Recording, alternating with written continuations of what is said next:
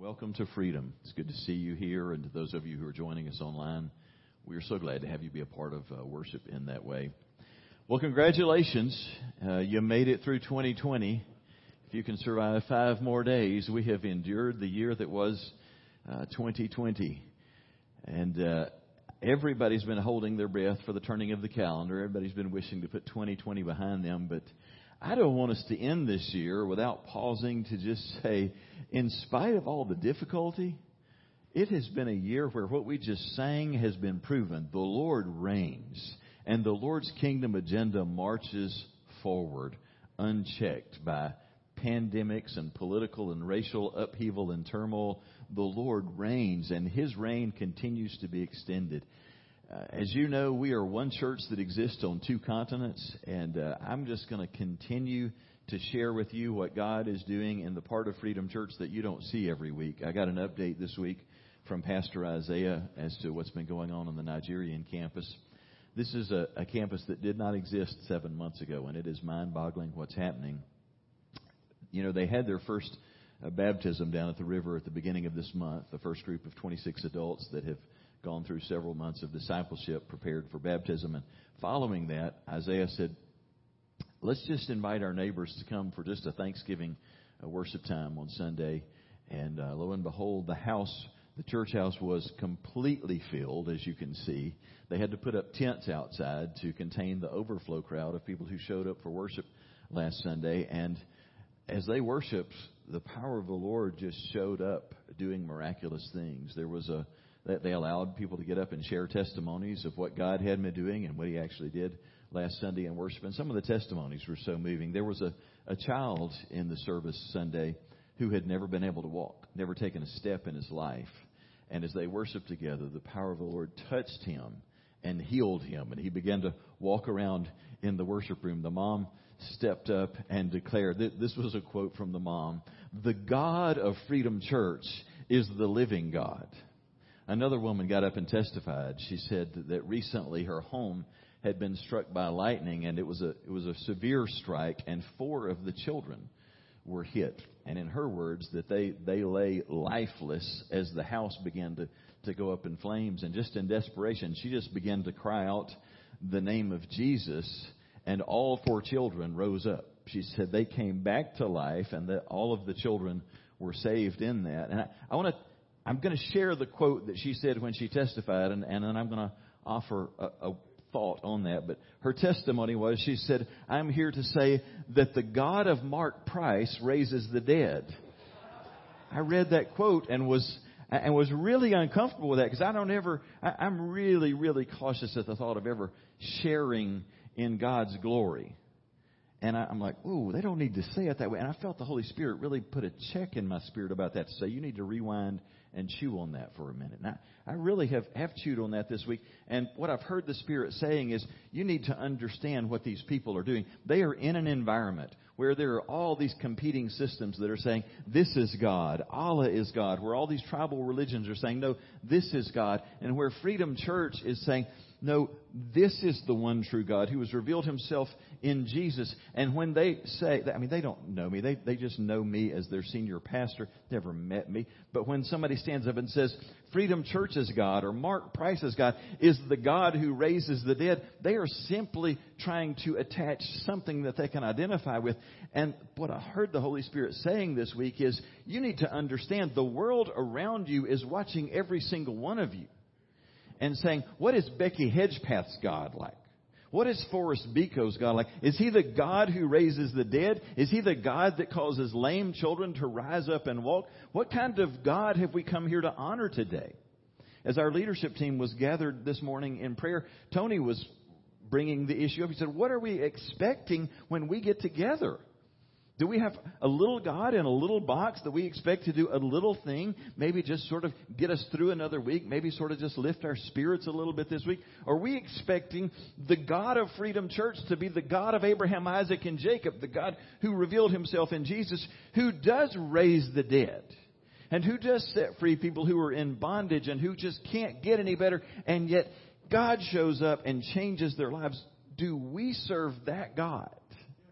Yes, we do. Yes, we do. And we need to be reminded of that. When they gathered in Nigeria last Sunday, 7 new people came to faith in Jesus as the church assembled and worshiped. That's the God that we serve, the God who saves the lost, heals the sick, raises the dead, who frees people who are in bondage, and who binds up the brokenhearted. And that is the God we've come to honor here today. I want us to just pause and pray, and I want us to pray specifically for the work that's happening in Nigeria, but I want us to pray for ourselves. The thing that I have become convinced of is this, that finally, what I have been praying for personally since I was 16 years old, that we would witness true revival happening, that we are beginning to see that in Nigeria, that we are seeing the leading edge of a truly Spirit-led, God-empowered revival. That God would fan the flames of revival in Nigeria and that it would spill back over onto us. We always imagine that we need to send people to Africa to teach them how to do church. Friends, we need to go to Africa to learn from our brothers and sisters how to connect with what God is doing. Would you join me? I'm going to ask you, if you will, just to stand again in the presence of the Lord. This is not an audience listening time. This is audience participation time. Would you just bow with me, and would you just open your heart to the Lord? I'm going to ask you right now to do something that's maybe a little outside the norm for us on a Sunday morning. But I'm going to invite you, I don't care how loud or quietly you do this, but I'm going to invite you to just begin to pray aloud with me together. We need to get comfortable calling on the name of the Lord. We just want to call on the name of Jesus and invite a powerful move of His Spirit among us and among the people of the church of Nigeria. Would you just begin now to just call on the name of Jesus? Church, just begin to speak that name, Jesus. Jesus, Jesus, we honor you today. We worship you. Would you just begin to worship the name? Lord Jesus, we bless your name. We say hallelujah to you, crucified and risen King, Son of God. You do reign, and we give you honor in this place. And we pray, Lord Jesus, for a fresh outpouring of your sweet Holy Spirit. We pray for that here. We pray for our brothers and sisters in Nigeria, specifically for Freedom Church, for God's Standard Bible Church, for sister churches throughout Nigeria. We pray for a sweeping move of your Spirit, even as Islam right now is marshaling its forces to try and take Nigeria for Allah. We pray, oh God, that you would stem that tide, and by the powerful work of your Holy Spirit, that you would bring revival that would transform a land and continue to reshape a continent. For the sake of your name, may your power and your renown be extended and on display in Nigeria. And oh God, we pray that you would let that spill over here into the U.S. Let it spill over right here in the central Gulf Coast region, not just in Freedom Church, but in sister churches all around us. May your name be honored. May the work of your Spirit that changes us be welcomed here among us. We say, Spirit of Jesus, come. Come and fill us. Come and live in us. Come and move among us. Raise the watermark of our expectations every time we gather for worship. We welcome your work. We'll rearrange the day, today or any day. We'll set aside what we've planned if you want to do something different. But you have your way among us. Bring glory to the Father and Son by what you do here today. And we pray it in the sweet, matchless name of Jesus. And all of God's people said, amen. Would you be seated?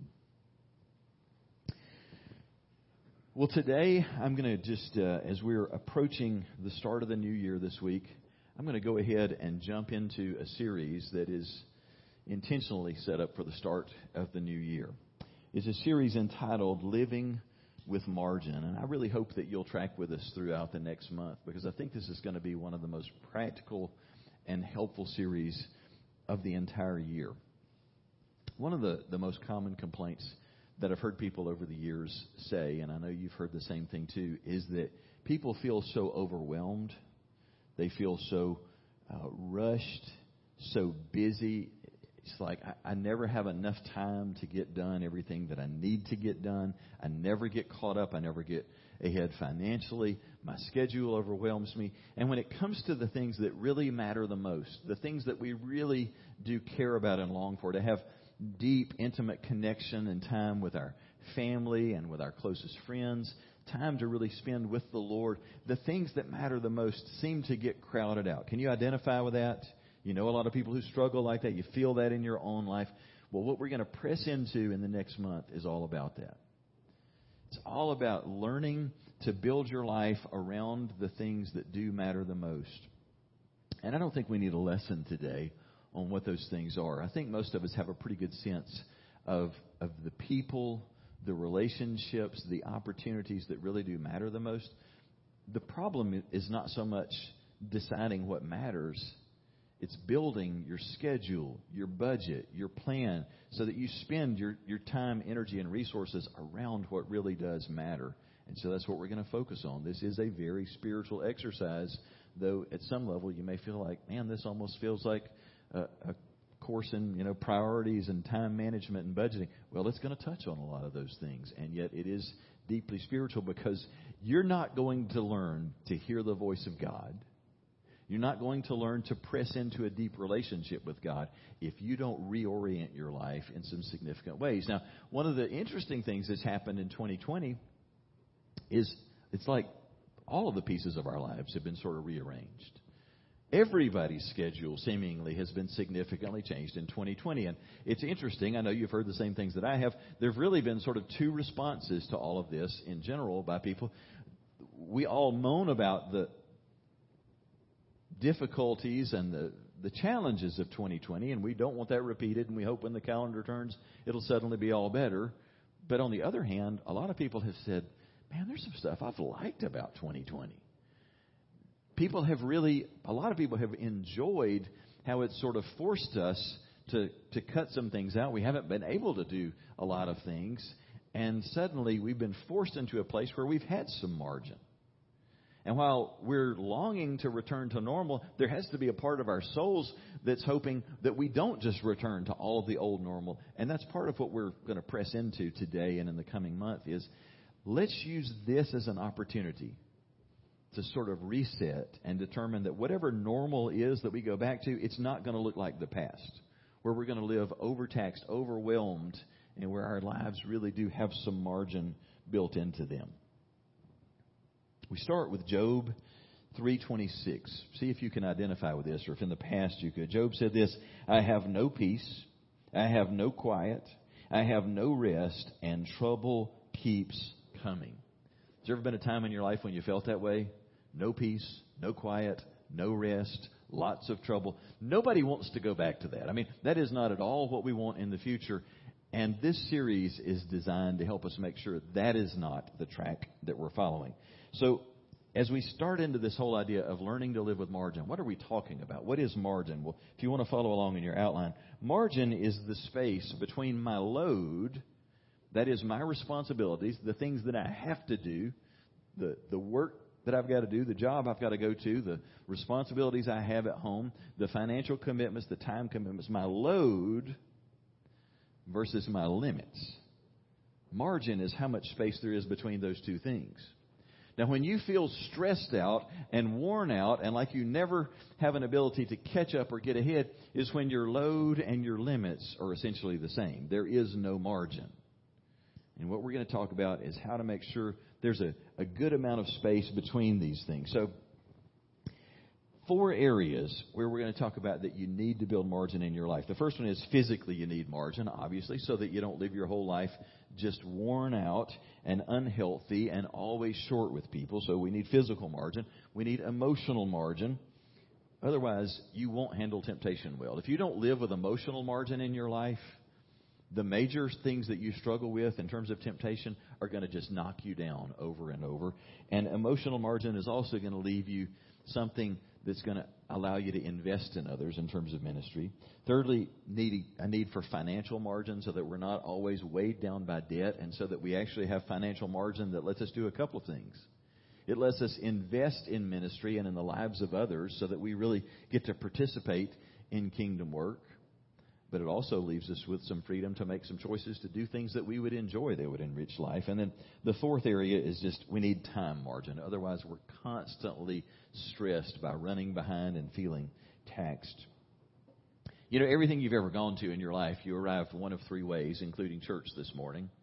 You showed up early, or you showed up on time, or you showed up late, right? That's your only three choices.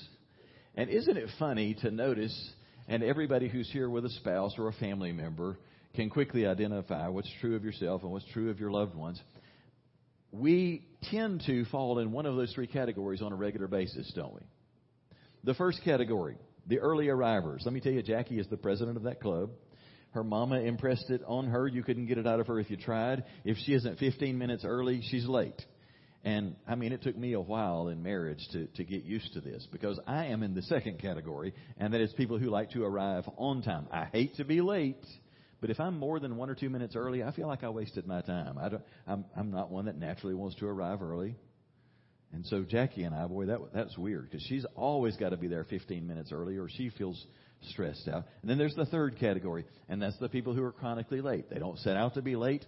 They just end up being late. Here's the thing that you know, and by the way, do you know which of those three you are? Do you know which of those three you're seated next to? We do, because we fit into one of those. The thing about the last two of those groups is we're stressed out. Most of us are stressed out because we're running behind, or because we want to be right on time, but we didn't leave margin. We all need margin when it comes to time as well.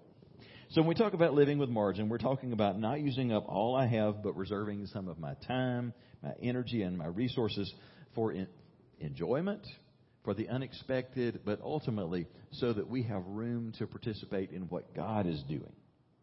Now, just as a kicking off point today, I want to mention to you 4 benefits of living with margin. The first one is a healthier mind.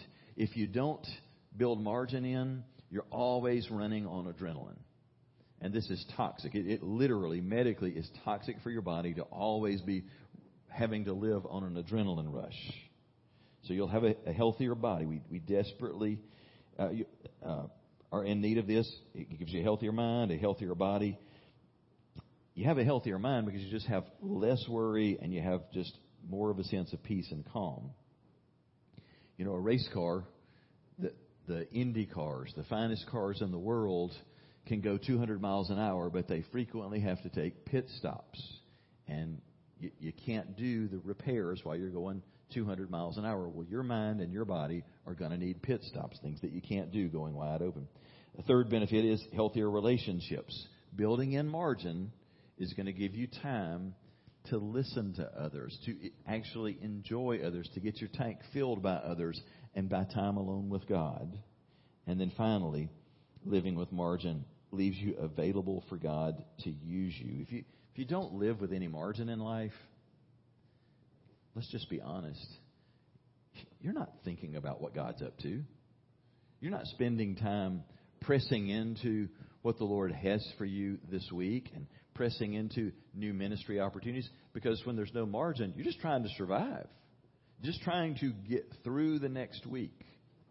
Margin makes us available for God to use us and for God to speak to us. I mean, tragically, if you're going wide open and God wants to say something to you and He tries to say something to you, He just gets a busy signal. I mean, you ever just pause to consider how many times God had something fresh that He wanted to do in your life, something fresh He wanted to speak into your life, and you just never had time all week to just slow down and be still and quiet enough to hear His voice?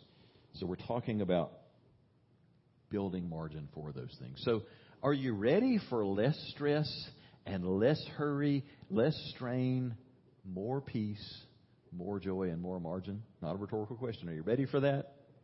Well, let's press into how to do that. Today is going to be an overview, and in the next few weeks, we're going to really dive into each of the things that I'm going to mention, but I want you to get a big picture perspective today on what we're talking about. So I want to, in the next few minutes, share with you 6 parts of learning to live with margin, and the first one is this. You have to begin by learning to accept your human limitations, realizing I'm not Superman, I'm not God, and I have limits in life. We tend to think that the rules don't apply to us, that somehow we're going to get to stretch beyond what we should be able to, and it's not going to harm us, that we're somehow invincible. But the truth is, you can't just keep going. You're not just indestructible. You've got to have downtime to recharge. Psalm 119:26 says this, I have learned that everything has limits. Have you learned that about your life? Have you learned that there are limits to your energy? That there are limits to how much time you have? And there's limits to how much money you have to spend. That's just reality. Operating within those limits. And we tend to not believe that about ourselves. And part of it is because the culture has brainwashed us about this. I mean, you hear this all the time now. It's like the mantra of parents who are raising children today. You can do anything. You can be anything. I mean, haven't you heard this? This is the mantra of the culture. You can be anything. You can do anything. It's a lie. That is not the truth.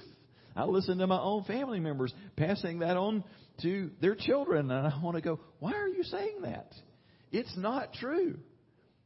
I love Alabama football. I would have loved to have been the quarterback or the running back for the University of Alabama. It was never an option. This body wasn't going to get me there.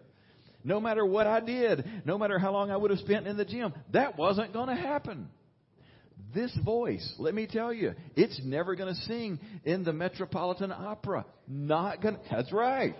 You know that's right. It doesn't matter how long Tony spent training this voice. That would be wasted effort. I can't get there. There are certain things that you can't do. And until we come to grips with that,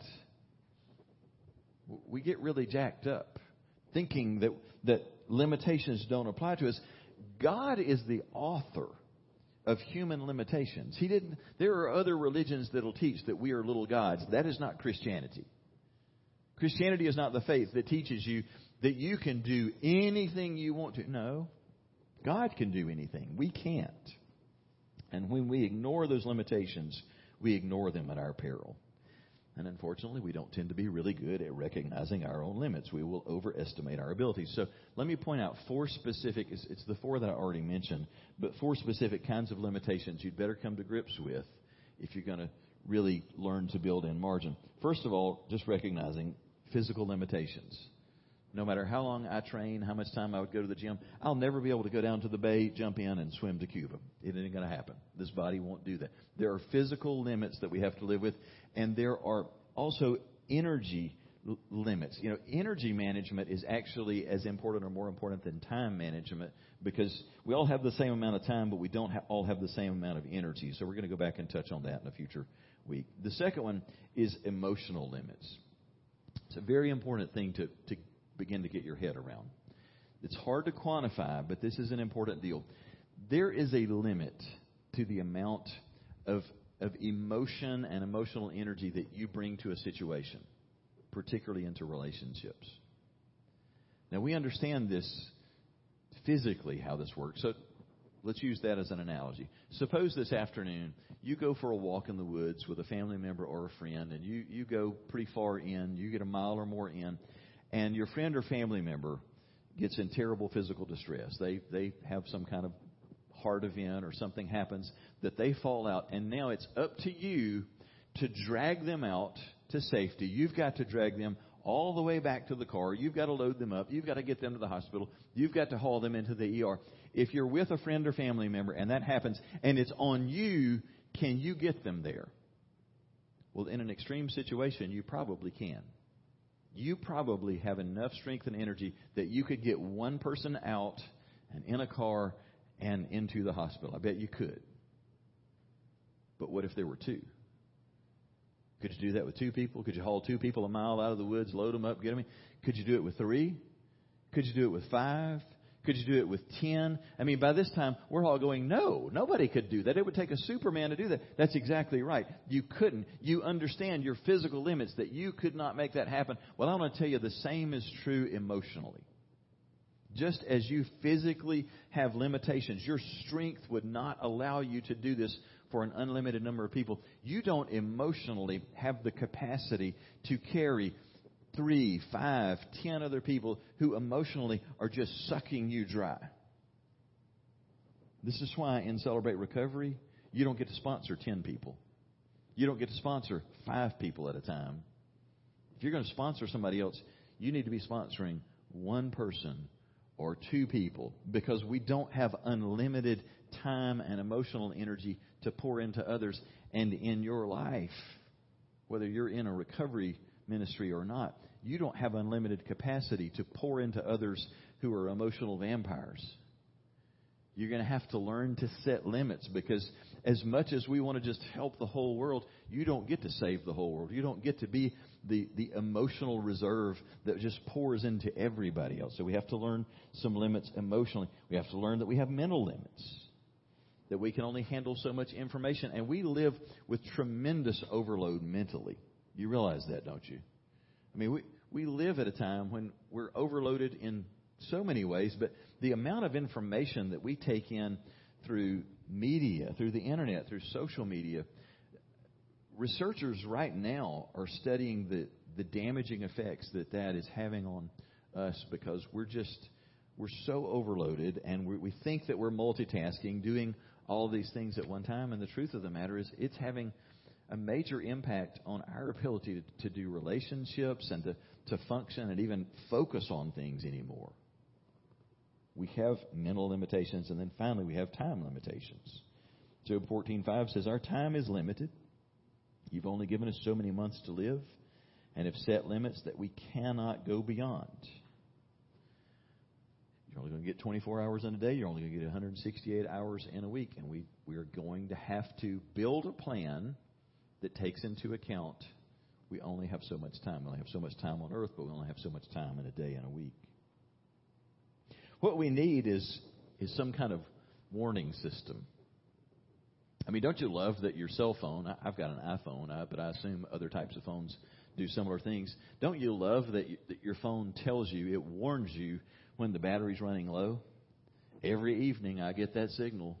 First of all, it tells me you're at 20%, which is the warning. I always look at the time when it tells me that. I'm trying to calculate, do I have enough battery left to get me through the rest of the day and the night, or am I going to have to recharge to even make it through? Lets you know when you're getting 10%, 1%. Don't you wish that there was some kind of red light that went off on your body or in your mind to warn you you're approaching your limits? You're at 20%, John. You're at 10%. You better call time out. You need some recharge because you're running low. Did you realize God has actually given you those? He has given you warning lights that tell you that you are down to very little reserve that's left. You want to know what some of them are? I've made a list of several of them. Here's some of your warning lights. Pain is one of the warning lights. Fatigue is a warning light. Stress, that's a major one. But here are some others. Impatience and irritability. Did you realize that those are warning lights that you are running low? Apathy, loss of joy, and loss of enthusiasm. All of those are warning lights that you're at 10%, you're at 2%. You need to call time out. You need some margin. You need some rest and recharge time. So first of all, got to accept the limitations that I have. Secondly, learning to live with margin means I've got to ask myself what drives me to overload my life. This is about doing some honest evaluation as to why is it that I move at the pace that I do. And we're tempted to just say, well, it's just the way things are. I have to. This is what I have to do to get by. But that's really a cop-out. We're in the future going to press in on this question. But Solomon said this in Ecclesiastes 4:8. He says, I saw a man who has no family, not a son or even a brother. The point here is this is not someone who has a lot of other people to take care of who are counting on him. But he continues to work very hard. He's never satisfied with what he has, and he works so hard that he never stops and asks himself, why am I working so hard? Why don't I let myself enjoy life? And Solomon says, this is also a very bad and senseless thing. What drives me to overload my life? We'll come back to that. Thirdly, learning to live with margin means that I have got to come to a place where I plan for and expect problems and delays. Isn't it silly that we operate so many times as if these things aren't going to happen? That we aren't going to run into problems. We aren't going to run into delays. If nothing else, life should teach us stuff's just going to happen. It's not going to go as smoothly as we wish that it would. Few things go as planned. There's going to be traffic. The appointment is going to run long. The doctor is not going to see you at the time that was appointed. We should have figured out by now this is going to be the case. The airlines have learned this. I mean, if you fly, you know that this is the case. If you're going to take a 50-minute flight, what's it going to show up as when you schedule it online? It's going to show up as at least a 90-minute flight, even though you're only in the air for 50 minutes. Why is that? Because the airlines know stuff happens. Delays happen consistently, so they just build in a plan for delays. Well, Jesus understood this in life. He said in John 16:33, "In this world you will have troubles." So why are we surprised when we have troubles, hiccups, and delays? Now, I am the eternal optimist. Jackie will tell you to a fault, I am an optimist. I believe the best about people, but I also believe things are just going to work out. Sometimes that's a good thing, and sometimes that'll trip you up. It is a foolish thing to be an optimist and to assume that everything's just going to flow as smoothly as it should. One of the things that has taught me this is trying to get to the airport. In my entire life, I've had blowouts 2 times ever. I'm talking about, where you're going full speed down the highway and you have just a boom, a blowout. 2 times that's happened to me. You know what I was doing both of those times? I was trying to get to the airport to catch a flight. It's not like I fly all the time. Both times on the way to the airport. One time, I was leading a group where I'm taking 34 people with me to the airport to catch a flight, and we have a blowout. Now, figure that one out. You got to get 34 people another 50 or 60 miles down the road in a short span of time. That was a major hiccup. But really, the bigger frustration was I'm on the way from here to Birmingham to catch a flight with some other pastors to go to a ministry venue and in Orlando, and I'm somewhere relatively close to Evergreen, going 70 miles an hour up I-65. Boom, have a blowout. Boy, that's a terrible feeling too, by the way, scary. Managed to get off the road safely. I'm thinking, but I've got this under control. I built extra time. I built in margin. I have time for a hiccup like this. I've changed enough tires in my life. I know what to do. So set the brake, get out the jack and the equipment, put it in position, take my tire tool and go to, break all of the lug nuts loose. Kid you not, I can't even break 5 lug nuts loose without destroying my tire tool. Snap the head off of my tire tool. Who can break a tire tool? You're right, Forrest. I can. I break the head off of that. So now I'm thinking, this is getting a little more challenging. I look at my cell phone to call for help. There's just a couple of spots on I-65 where there is no cell phone service. I'm right smack in the middle of one of those. So now I've got a flat tire, no cell phone service, and no working tire tool. Now I'm starting to really cut into my margin. I'm thinking, what do I do? What do I do? I pull out my legal pad and pen, and I scribble just as big as I can, need tire tool. And I stand out on the edge of I-65 with cars going by at 70 miles an hour going, need tire tool, need tire tool, need tire tool. Let me tell you, it takes a while before you can get somebody to stop on the interstate. Finally, somebody pulls off. They come over. They get out their tire tool. I don't know if they were metric and I was standard or vice versa, but it was one or the didn't fit. So they left. Do the same thing again and again and again. Get a second person to stop. Same deal. Theirs won't fit mine. Now, it's getting really late. I finally flagged down a third vehicle that they had the right size. So they come and they help me take the tire off. I go to put my spare on. My spare is flat. Actually, it had just enough air that I had about an inch left between the rim and the road when I took it off the jack. So I crept down the road, made it to a gas station, put the air in, and then on a donut drove 85 miles an hour the rest of the way to Birmingham. I do not recommend that. I did a lot of praying from there to Birmingham.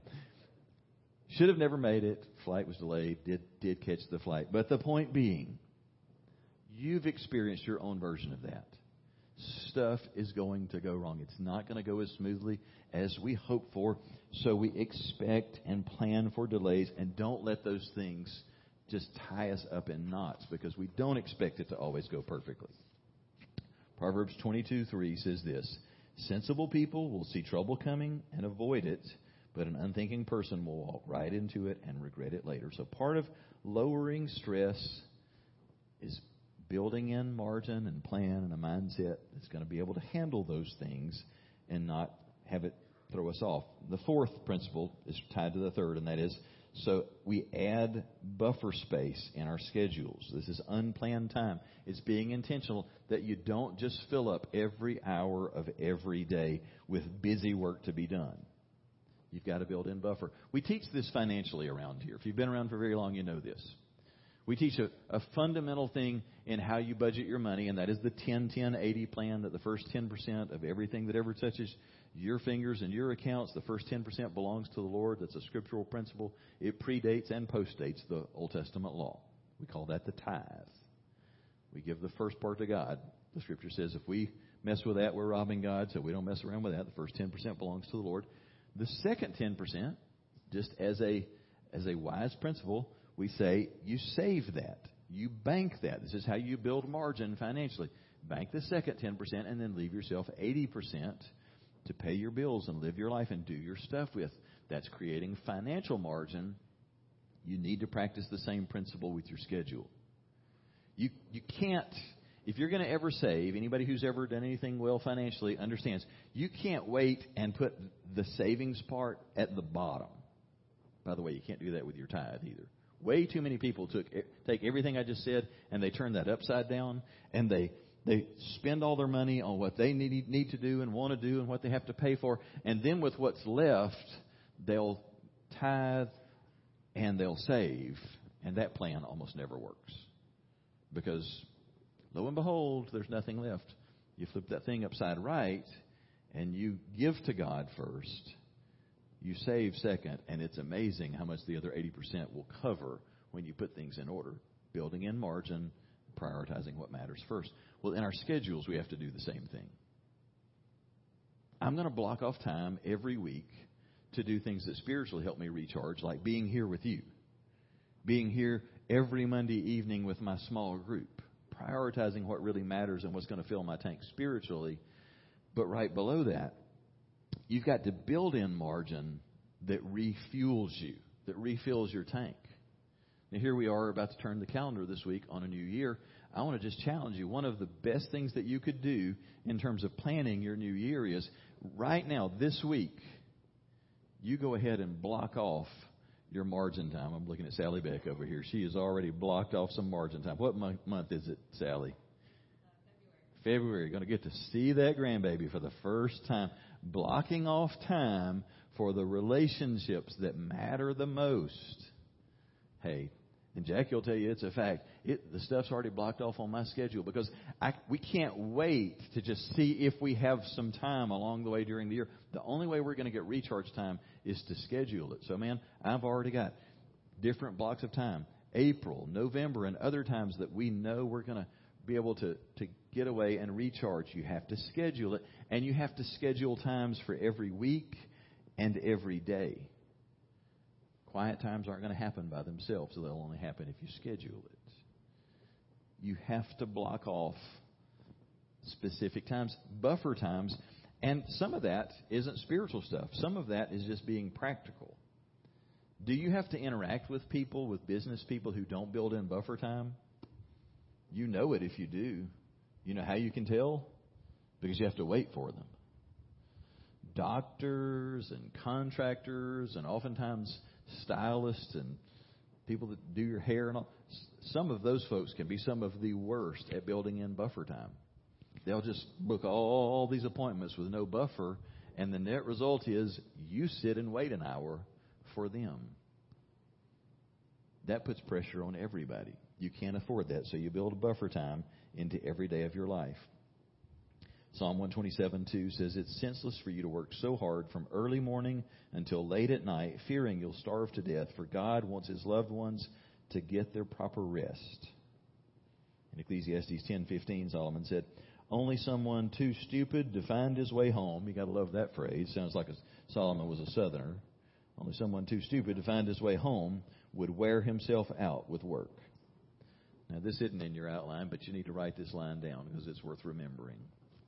The faster I go, the more margin I need. The faster I go, the more margin I need. Some of us are just wired to go full speed. If that's you, you're going to have to be disciplined to add more margin in there. The point is, Life is a journey, and it's a marathon. It's not a sprint. It's not a 50-yard dash. It doesn't matter who's the fastest. What matters is who finishes well. Life's not about how fast you live. It's about how well you live. The fifth principle is this. We have to prune our activities regularly. I grew up in a family that came from farming folks. I guess most of us probably did. My Papa Price, my dad's dad, was always a farmer. So when I was growing up, he had kind of retired from farming and just scaled back to being a big-time gardener. But he had the kind of garden that could feed half the community. Some of you had those kind of family members, grew all kinds of stuff. And I remember when he shifted over and as a new thing started growing grapes. That was different. I'd never seen anybody really grow grapes in massive quantities. And I was curious to watch how he did that and was so amazed to see he was good at everything that he grew. And man, when it was the season of the year for those things to produce, those vines would just spill over almost down to the ground, these big, beautiful clusters of grapes. And I always thought that was cool. We loved going to their house because you ate well out of the garden. But I remember the first time that we went over after he had just pruned everything at the appropriate time of year and thinking, what in the world has he done? Because we're used to going out to the garden and seeing all these incredible, lush grapevines. And when he has pruned it, I'm not exaggerating, all that is left for each of those vines is a trunk and just enough left on those steel cables. I mean, you literally could put your fingers around that cable and around what remained, and you could just run your hand down the line. Everything else had been cut away. Everything that was green, everything that had hung off sides, it's gone. There's nothing but the trunk and the vine. Because that's what healthy pruning looks like. First time I thought, it's like, you just killed all of your stuff. But lo and behold, he knew what he was doing. Because a few months later, all this new growth was there that was so productive. It's covered in fruit. If you don't prune it, it's not going to be super fruitful in the fall. And life is that way. You can bank on this. 2021, just like every year of your life, is going to be full of new opportunities for you to have to spend time and money in places that you haven't spent it before. Isn't it funny how that happens? You don't have to try for that. You don't have to plan for that. It's coming. Jim, there's going to be new ways that you need to spend money in 2021. Praise Jesus. Oof. We don't get excited about that. There are going to be new things eating up your schedule, Stone. It's coming your way. Prepare for it. The only way that we can handle that is if we're constantly pruning. We're going to have to cut stuff out to make room for the new stuff. My dad, he was pretty smart in the way he handled some simple things in life. He had a policy that he just lived by, that if he got a new shirt, if he bought a shirt or got a shirt for Christmas or a birthday, you got to throw a shirt out. You don't get to put a new shirt in the closet unless you throw one out. So it either went in the trash or it went to Goodwill or got handed down to somebody. But we had small closets in our house growing up. He understood the principle. There are limitations, so you're going to add something new. You got to take something out. Your schedule's the same way. Anybody just live where you just have unlimited time on your hands and you're just trying to figure out what to do with every day? I don't know many people that's the case. Most of us were pretty packed, so we have to be careful to prune things out. And the thing about pruning is you don't just trim out what's bad and what's dead. You're going to have to trim out some things that are generally okay. Some time that you spend with clubs or projects or activities that in themselves, they're okay, but it's good stuff that doesn't leave room for the best stuff. Ecclesiastes 3:6 says there's a time to keep things and a time to throw things away. Hebrews 12:1 says we should remove from our lives anything that would get in the way and the sin that so easily holds us back. We expect to hear in church, you need to get rid of whatever sin is tripping you up. And we do. What we don't expect is the first half of that you need to get rid of whatever gets in the way. Gets in the way of what? Gets in the way of the stuff that matters the most, the relationships that matter the most, the opportunity to be free, to do ministry, to enjoy life, to actually have a meaningful relationship with God. I truly believe this. Most of us could cut out a third of the things that we're committed to and doing right now, and we'd be better off as a result of it. You reckon? I think that's the case. And by the way, if you don't have time to get everything done in your life, can I offer you a comforting thought? You're doing some things that aren't in the will of God already. Because there's time enough in every day to do the will of God. Isn't that a comforting thought to know? Everything that God wants you to do this week, there's plenty of time to do it. And if I don't have time to do everything this week, I can just take a deep breath and relax and know, well, there was some stuff that was planned that wasn't the will of God, so there's some stuff that needs to be left undone or carved out. Paul said it this way in 1 Corinthians 6:12, I have the right to do anything you say, but not everything is beneficial. So learning to say no this year could be one of the holiest things that you do. Learning that no is a complete sentence. Nope. I appreciate you thinking of me. I appreciate you inviting me. I appreciate you asking me. But no thanks. I won't be there. For some of us, we cringe at the thought of having to say that, don't we? It stresses us. We are such pleasers. I might disappoint them. Yep, you might. But you'll wind up so much healthier as a result. Joshua 7, the people of God had hit a major roadblock, even though God was planning for them to go in and take possession of the land and all these cities that they had not built, and suddenly they came to a screeching halt because somebody didn't get rid of some things that God had said needed to be thrown out. And the Lord said in Joshua 7, I will not continue to help you or be with you unless you destroy everything I command you to destroy. You will not be able to defeat your enemies until you throw away those things. Do you realize throwing things away can be a holy act? Sometimes physically throwing some things out. Sometimes just in terms of our time commitments. It's a major deal, friends. You will not learn to hear the voice of God. You will not have time to follow the promptings of God unless you're willing to be ruthless to carve some things out of the way. Are you with me? Sixth and final thing. If you want to learn to build margin in your life, walk with Jesus and learn from Him. If you want less stress and more margin for the things that matter this year, then learn to walk with Jesus. I'll close with the words of Jesus in Matthew 11. The Lord just keeps bringing me back again and again to these words from Jesus, beginning in verse 28. He says, are you tired, worn out, burned out on religion? Don't you know that there are countless people in the Bible Belt that would say yes, yes, and yes? Folks who've been in church forever, just worn out. And unfortunately, a lot of them are just more tired because they went to church, and the church just wore them more out. Jesus says, come to me, if that's how you're feeling. Come to me, get away with me, and you'll recover your life. By the way, that's what this series is about. It's about life recovery from a biblical perspective. I'll show you how to take a real rest. Walk with me and work with me. Watch how I do it. Learn the unforced rhythms of grace. I won't lay anything heavy or ill-fitting on you. Keep company with me, and you'll learn to live freely and lightly. There is no one who has walked the face of the earth who has lived out what I'm talking about right now more consistently or beautifully than Jesus did. And the evidence of that is the fact that as Jesus went through every day of His life, every time He encountered someone that we might, if you had a busy schedule, He has all these encounters that would have felt like, oh my goodness, you're interrupting me. I've got to get so far down the road. I've got meetings to get to. I've got things to do. I've got ministry to do. If Jesus had lived with that kind of perspective, He wouldn't have taken care of most of the people that we read about in Scripture. But Jesus lived with a healthy sense of margin and balance. So He had room in His life as He's going down the road to stop and go, oh, there's Rick.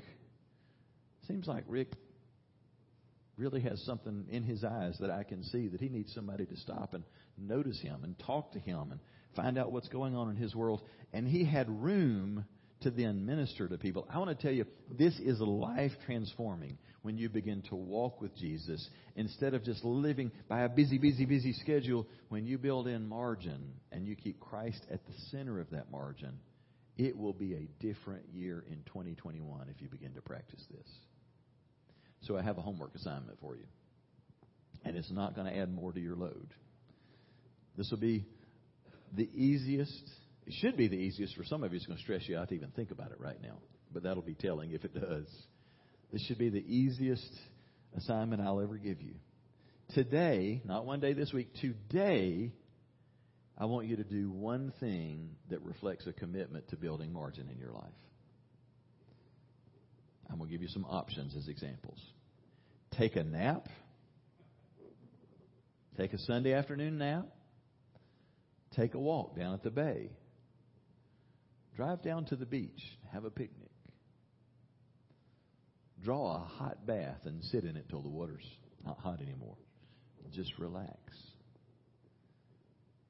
Call up an old friend that you haven't talked to in a long time and give them a good chunk of your time. Just enjoy listening and laughing. Build a fire in the fire pit and just sit by it, not doing a thing. Refusing to pick up your phone. Go for a walk in the woods. Do something that is designed to disconnect, to catch your breath, and to just put a little something extra in your tank. Just as a little first baby step toward building margin. And oh, by the way, in any of the things that you pick, you don't have to work at anything, but just be attentive to the fact that Christ is present in those moments. And His Spirit might just speak to you in that time. Just keep a heart that's open to Him while you do that. Can you handle that?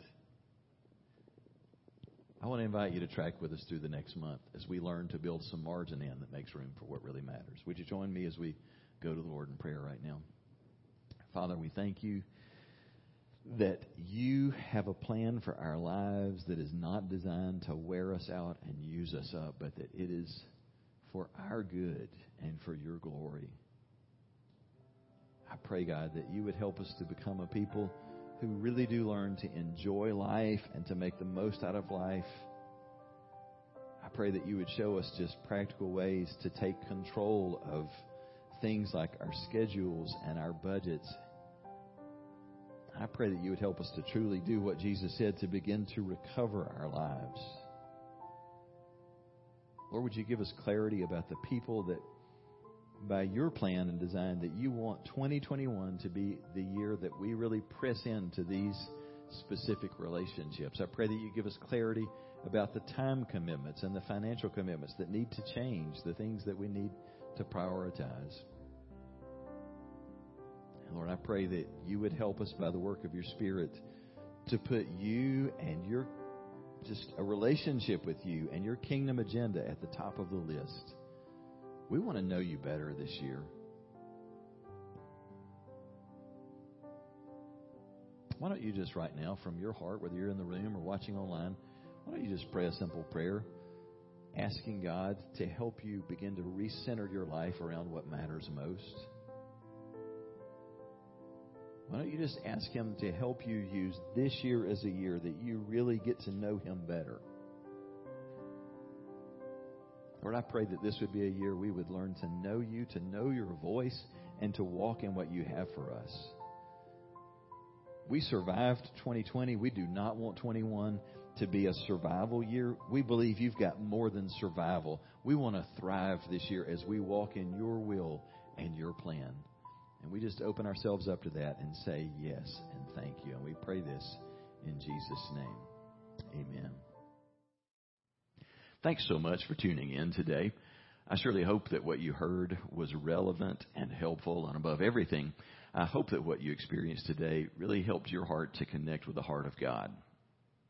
Now, if what you heard for you stirred up any questions or maybe led you toward some type of spiritual decision, maybe you want to talk with someone about something that's on your mind, I would love to hear from you. And so I would encourage you, reach out by email. At the bottom of the screen, you see my email address. It's mark@myfreedomchurch.net. That's not going to go to a secretary or an assistant. That'll come directly to me. I'd love to hear from you and talk with you about anything that's on your mind. And if in the future you're in our area, we would love for you to come and worship with us at Freedom Church. But until then, we invite you to access all of the sermon material that you find online. Again, thanks so much for taking the time to join us today. Hope that you have a great day.